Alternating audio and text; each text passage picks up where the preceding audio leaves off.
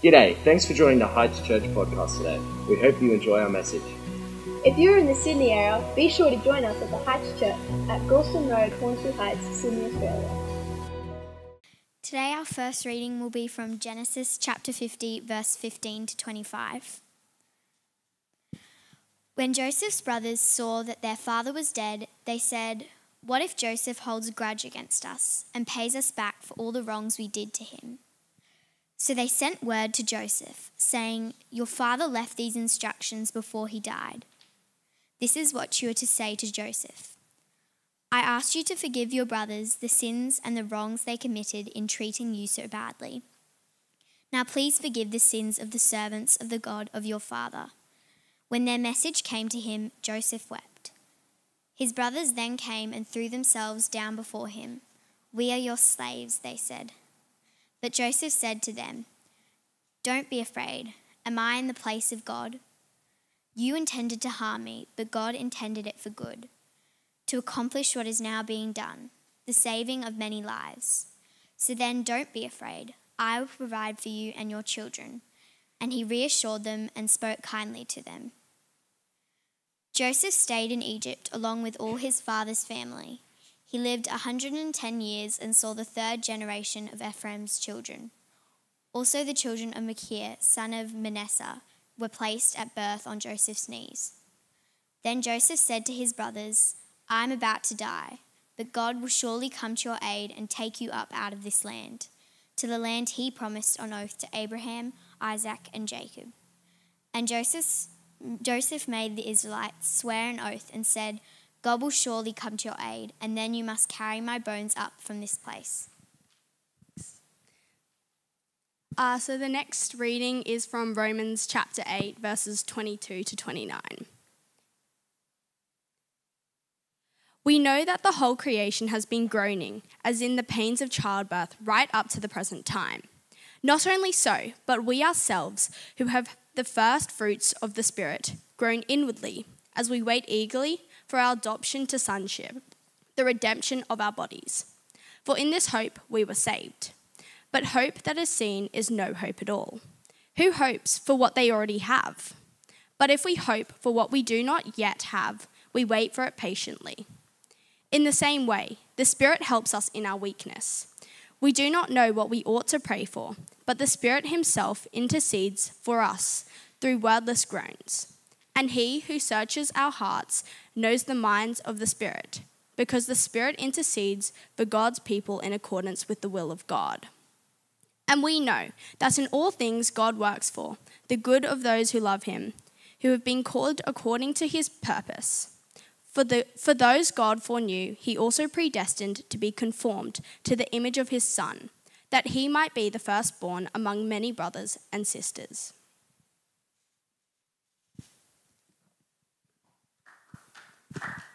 Yeah, why not? Thank you, Eloise. Thank you, Lanthi. I'll tell you who I am very thankful for this evening. A Year 7 girl in Asquith Girls who said, "Hey Nat, would you like to come to Fuse on Friday night?" How amazing, how awesome, and how awesome is it to see and hear everything that God is doing in the lives of the people here at church.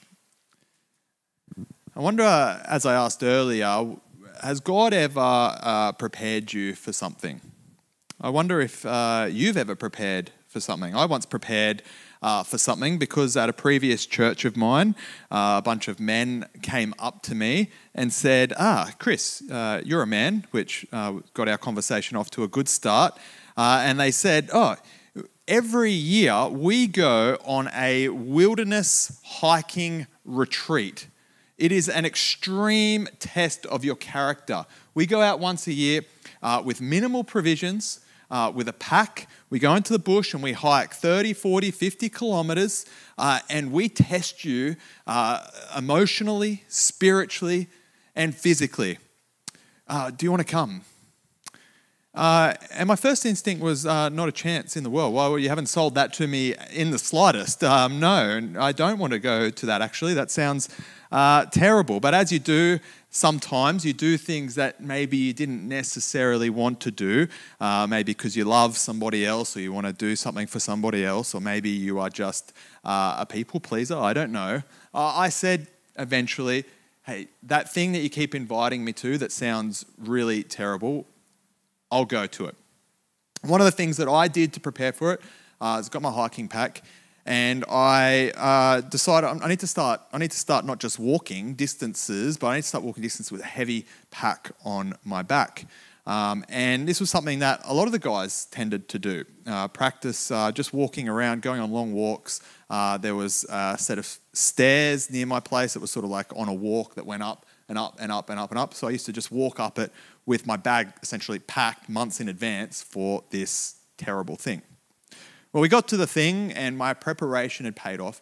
One of the guys on there had also been preparing, and we had been doing this hike, this wilderness retreat with minimal provisions, being tested to our very limit emotionally, spiritually, and physically, walking way longer than we ever needed to walk. And we stopped one day for a drink of waters right at the end, 3/4 of the way through, towards the end. And one of the guys reached, look, where's my water? And he reached upon his bag and he pulled out a 10 kilogram weight. And he looked at it and went, well, what have you got that for? He goes, I put this in my bag to prepare. He reached in. How many of these are you going to pull out? He pulled out 3 of these 10 kilogram weights that he was before the hike supposed to take out. He had put them in his bag to prepare for the hike, forgot that they were there, packed on top of them, and had been walking around with 30 kilograms more than he possibly ever wanted to be carrying on this hike. I'll tell you what, he breezed through that last 25% of this hike like it was the easiest thing in the world. He was prepared. And to this day, those weights still live in the middle of nowhere on that hike, covered with some leaves. They will be there until Jesus comes back, I am sure. I'm going to speak briefly tonight around this proposition that I believe that we are often prepared for things that we can't imagine. And to be more specific than that, that God, even right now, in the season of life that you are in right now, God is preparing you for something that you might not even possibly be able to imagine right now. And as I delve a little bit into Genesis chapter 50 and Romans chapter 8 that was shared, I want you to ask yourself the question, as I'm speaking, ask yourself the question, what on earth could God be preparing me for? Well, the story of Joseph, which we can't necessarily read everything in Genesis that covers the story of Joseph, but the story of Joseph in the book of Genesis is absolutely wild. And often when people start to read the Bible, they think, oh, we'll start in Genesis, obviously. And I remember when I did a similar thing, I really only got gripped once I got to Joseph. Because when I got to the story of Joseph, it was just a story, and it is a story of just ridiculous twists and turns. You see, Joseph grew up as his father's favourite. He was a favourite. Anyone the favourite here? Anyone the favourite here out of their siblings? Anyone the favourite? Yeah, okay. Anybody definitely not the favourite? Anyone definitely not the favourite? Okay. All right. I'm definitely not the favourite. I know that feeling. I grew up with a Joseph, so I sort of identify with the brothers. See, he grew up with 10 half-brothers who absolutely loathed and hated Joseph's special status. They were born to a different mum. Basically, Jacob wasn't as keen on their mum as he was on Joseph's mum. And sadly, Joseph had that preferential life.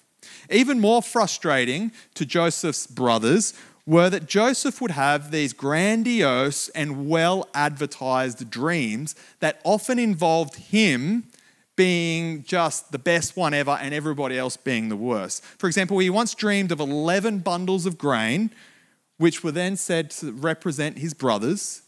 And these 11 bundles of grain bowed down to his bundle of grain. And he would often have dreams like this, where everybody else would come and bow down before him. In another dream, the sun, which represented his father, and the moon, which he said represented his mother, and 11 stars, which he said represented his brothers, all came and bowed down to him.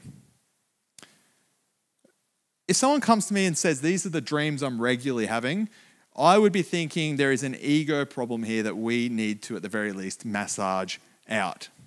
So Joseph, with his famous beautiful coat, his preferential treatment, and his dreams of greatness, was not well liked, and his brothers eventually had enough. They threw him down a well. Not metaphorically, they threw him down a physical well. They faked his death, they smeared some blood, they told a story, and they sold him to be a slave to some merchants who were going down to Egypt. After being bought by these merchants, the merchants on-sold him, and he worked for a man named Potiphar. And I say worked, he was a slave. And Potiphar liked Joseph. Eventually he was promoted. And so you're reading the story of Joseph, and you go, okay, so this is taking a positive turn here. I'm sure this is all going to work out great at this point. Well, it's just as things are starting to slightly go up that we read about how Joseph was then tempted and propositioned by Potiphar's wife. And even though Joseph ran away and didn't want anything to do with it, she responded by reporting Joseph for actually being the one who was attempting to proposition and tempt her. So Joseph was then thrown into a prison cell. Well, in prison, his gift of having dreams, of interpreting dreams, helped him to successfully predict what was going to happen to two of his inmates.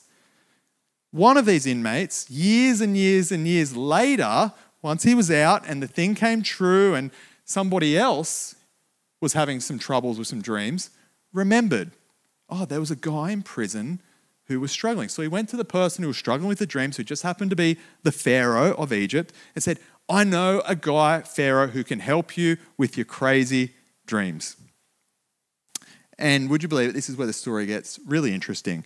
Joseph revealed to Pharaoh exactly what was going to happen. Pharaoh, your dreams mean that there is going to be a period of time when Egypt is going to have more food than it knows what to do with. But here's the thing, Pharaoh. After that time is going to come a long period of time when there's going to be a famine everywhere and there's going to be no food. So Pharaoh, I don't know anything, but this is what I do know. You need to, in that 7 years originally, you need to prepare for what is coming.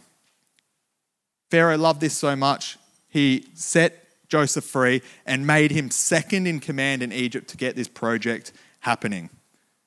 Well, the famine came, the preparation paid off, and eventually 11 brothers in a faraway land, suffering in a famine, had to come to Egypt to get some grain because there was someone in Egypt who was the only one smart enough around to stockpile some grain. So the brothers go down to Egypt. Joseph, now governor of Egypt, comes face to face with those 11 treacherous brothers who threw him down a well. The brothers don't recognize him. There's a series of events. Eventually, Joseph reveals to them who he is. He can't contain himself. He breaks down in tears, telling his brothers who he really is all these years later. And as was read to us, it says here in Genesis 50 and verse 18, his brothers then came and threw themselves down before him. We are your slaves, they said, which is just beautifully ironic. We are your slaves, they said. But Joseph said to them, don't be afraid. Am I in the place of God? You intended to harm me, but God intended it for good, to accomplish what is now being done, the saving of many lives. Joseph said, you intended to harm me, but God. Even just that, but God. How many times in our life do we go through things where we just feel like somebody or just the world is intending to harm us? And too often, we let that be the full stop on our story, or we go comma and we go, but I'm going to get my revenge, or but I am going to do this. Not Joseph. You intended it to harm me, but God. But God intended it for good. All the way through the ups and the downs of Joseph's story, He was being prepared for a future that he could never, ever have possibly predicted. And I propose to you tonight that through the ups and the downs of your story, wherever that story is up to right now, that I propose that right now you are being prepared for a future that you cannot possibly predict, that is bigger than you possibly can imagine. That in your future is a time when you will say, I didn't understand what was happening, but God. There are going to be times in your life when bad things happen. There are going to be times in your life where things do not go to plan, when you are faced with grief and heartache and setback and discouragement. And I am not saying tonight by any means that God simply sends those things to you, so just enjoy them. No, not at all. I don't think that God is making you suffer just to teach you something or anything like that. In fact, the last thing that I would wish upon you is Joseph's life. The last thing I would wish upon myself was Joseph's life. At any point in that story, if you could ask Joseph whether he could go back to the start, I'm sure that for most of it, if not all of it, he would have taken the opportunity to go back to a time before he felt that rejection and that pain and that separation and that heartache and that suffering. And I'm not even saying that those things are good, but what I am saying that here and in the book of Romans and all throughout the history of what God has done in the universe, I am saying that what God does is he utilizes things that are ostensibly bad to achieve an incomprehensible good. And that includes things in your life. I don't know what you are going through right now, good, bad, or otherwise.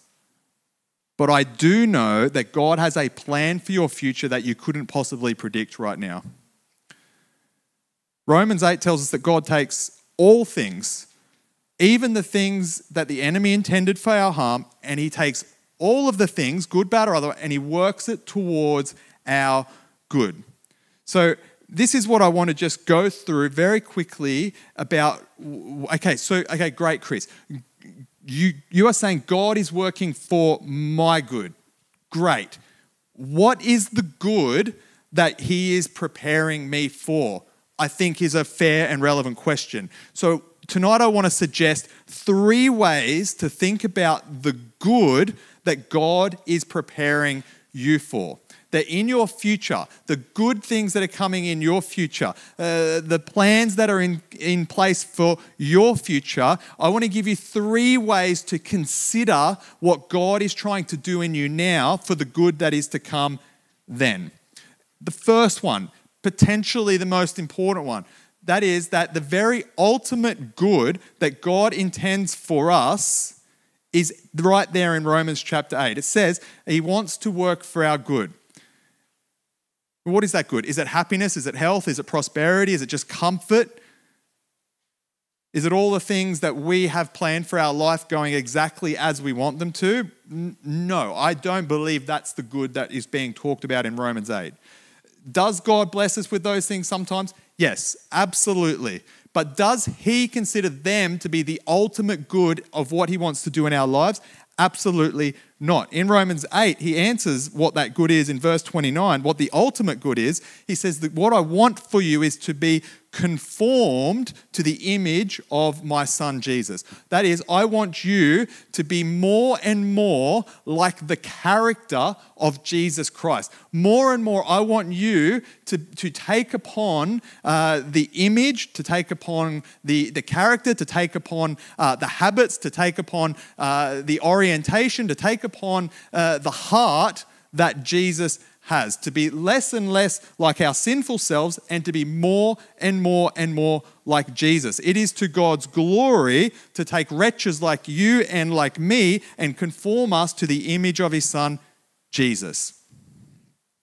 And when people look at our lives, they shouldn't just say, wow, look at all those things that person is doing. They should say, wow, look what God is doing there in that life.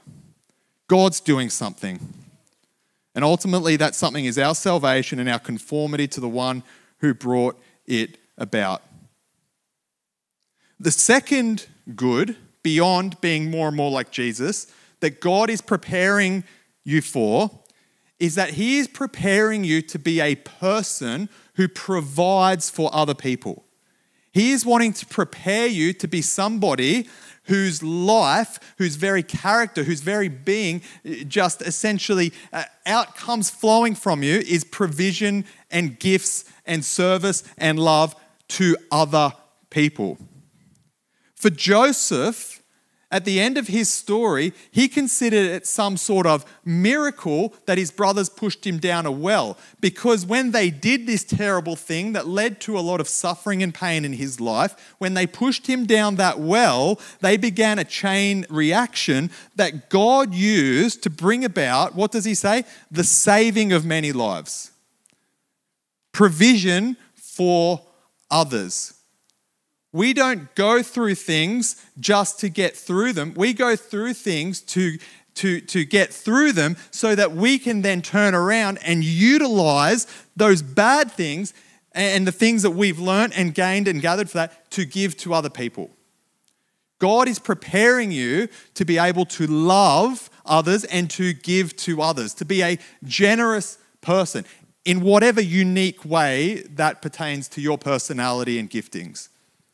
God is preparing you down the line in your future to say to somebody else, okay, perhaps, hey, that emotional wound that is bleeding within you right now, okay, one day you'll be able to point to that wound that is no longer a wound, it's a scar, and you'll be able to go to somebody else who has a similar wound or just simply a wound, something that they're going through, a turmoil, and you're able to say to them, hey, I see how you are bleeding. I see how you are hurting.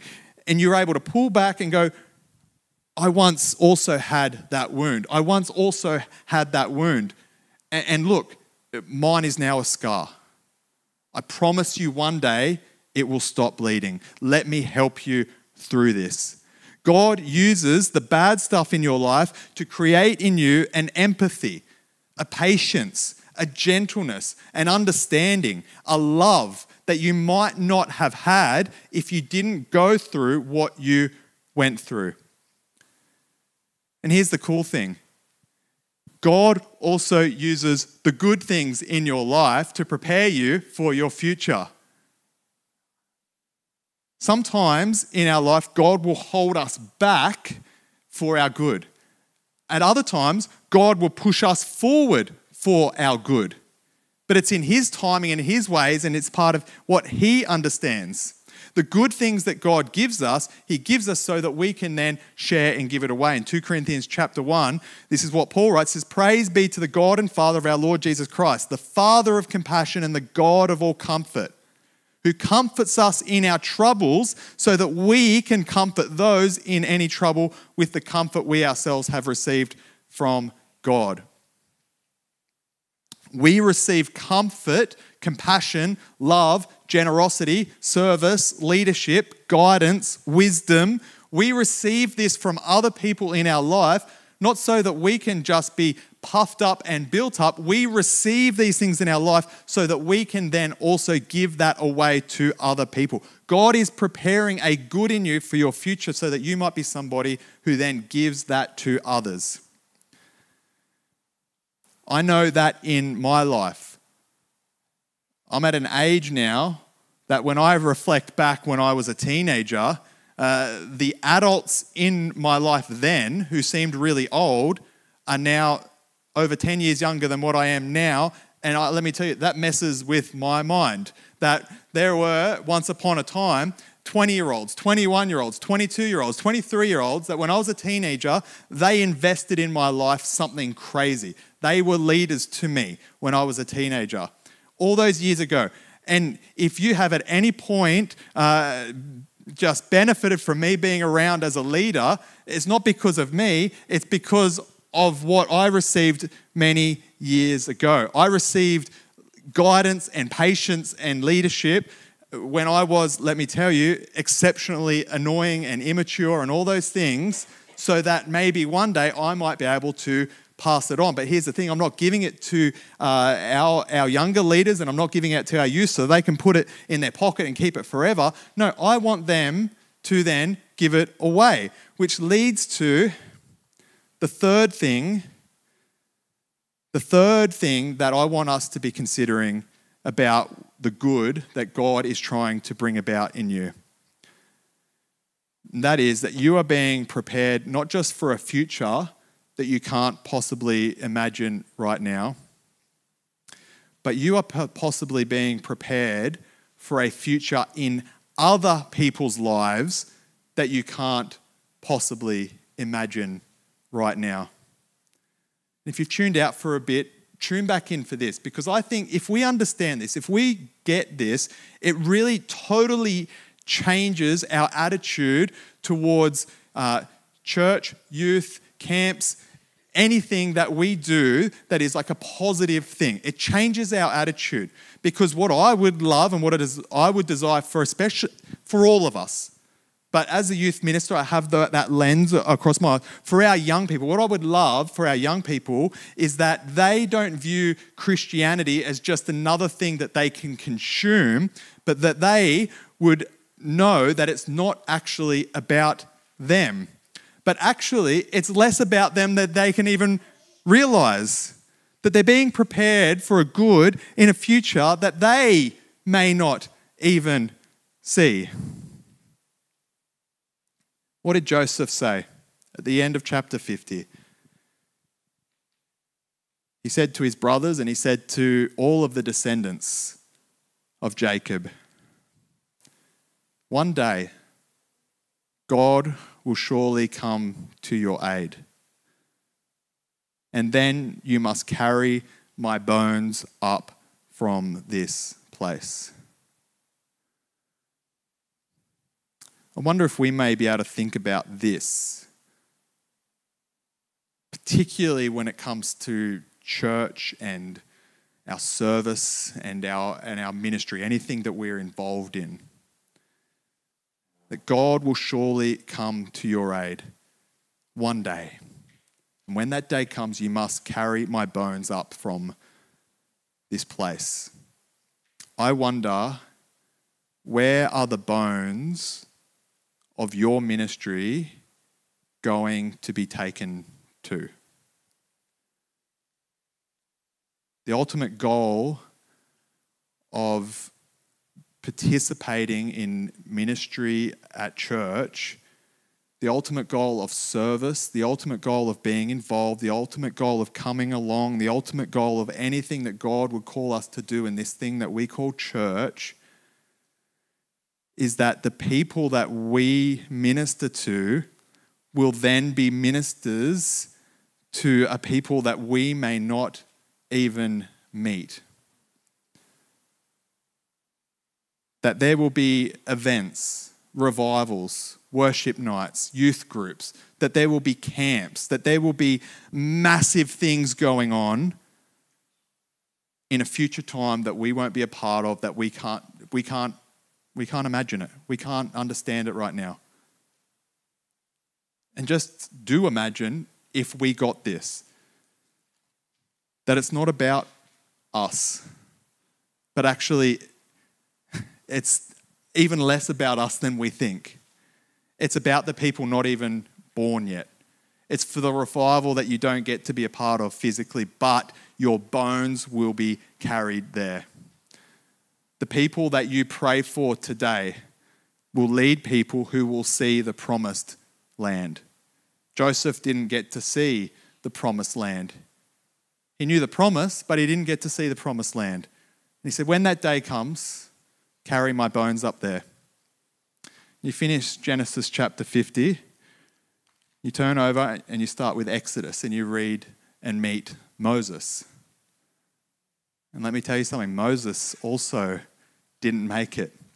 Moses made it all the way to the border of the promised land and no further. And so not only is Joseph saying, carry my bones up from there, thinking about the next generation, but a whole next book of the Bible goes through, and this just amazing character of Moses who dominates just so much of the Old Testament, he doesn't even get to go. There's a future that we get to be a part of by being bones there only. There's a quote, and I've read it and said it before, but it's one I like, that blessed is the one who plants trees under whose shade they will never sit. Blessed is they who plants trees under whose shade they will never sit. And I wonder tonight if that is a good that you want to be a part of. I wonder if tonight that is something that would give you the guidance, the direction, but also when it comes to your relationship with God, the trust to help you to get through whatever you're going through right now. I wonder if that could be a little fire for you tonight, a little inspiration, a little bit of, yes, okay, I've known that God is up to something, doing something perhaps, but I want to encourage you tonight to think about the things that you don't get to be a part of because it's coming. But you do get to be a part of it by your bones being there. For Joseph, it was just enough that God prepared him to help others. And you might be sitting there thinking, well, okay, that's cool. That's not actually about me though. Okay, that's just, maybe you're sitting there and you think, well, okay, this is just for our young people. We want our young people to get, no, God is preparing you. God is wanting to do a good in you right now, whether you're 1, 10, or 100. I don't think we've got any 100-year-olds in the room. I'm not sure, but this is for you. Maybe you're sitting there and you're thinking, I'm not going to comment on what I just saw there. Maybe you're sitting there and you're thinking, well, that's cool, but I'm not like a church type. It doesn't matter.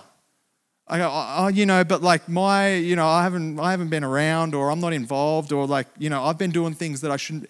It doesn't matter. God will use all things and he will use them for good. Whatever your story is, what God wants to say to you tonight is God wants to use that for a good, and that opportunity stands. You might be sitting there thinking, but that's not for people like me. Let me tell you tonight, God has only ever used people like you. We're going to sing a couple more songs, and as we do so, I want you to worship God, and I want you to think about everything that is awesome about God. And for our musicians, FYI, the 3 microphones are down on those chairs there. But as we sing those songs, I also want you to consider what God might be preparing you for. Let's pray. Lord, we don't always understand the good. We don't always understand what you're up to. We don't always understand what we get to be a part of. But I pray tonight, Lord, for every single one of us, that you would place something upon their heart, unique to their personality, unique to their character, unique to who they are, unique to what they like, unique to what they're into. But God, place something upon their heart. And I pray, God, that each of us tonight know that the opportunity stands to be a part of something way, way bigger than ourselves. And I pray, Lord, that that would fulfill us just with an absolute trust in the present moment. We love you, Lord, and we do want to say we trust you, and we do say also that we want to be a part of anything that you want to do in this place or otherwise. In Jesus' name, amen.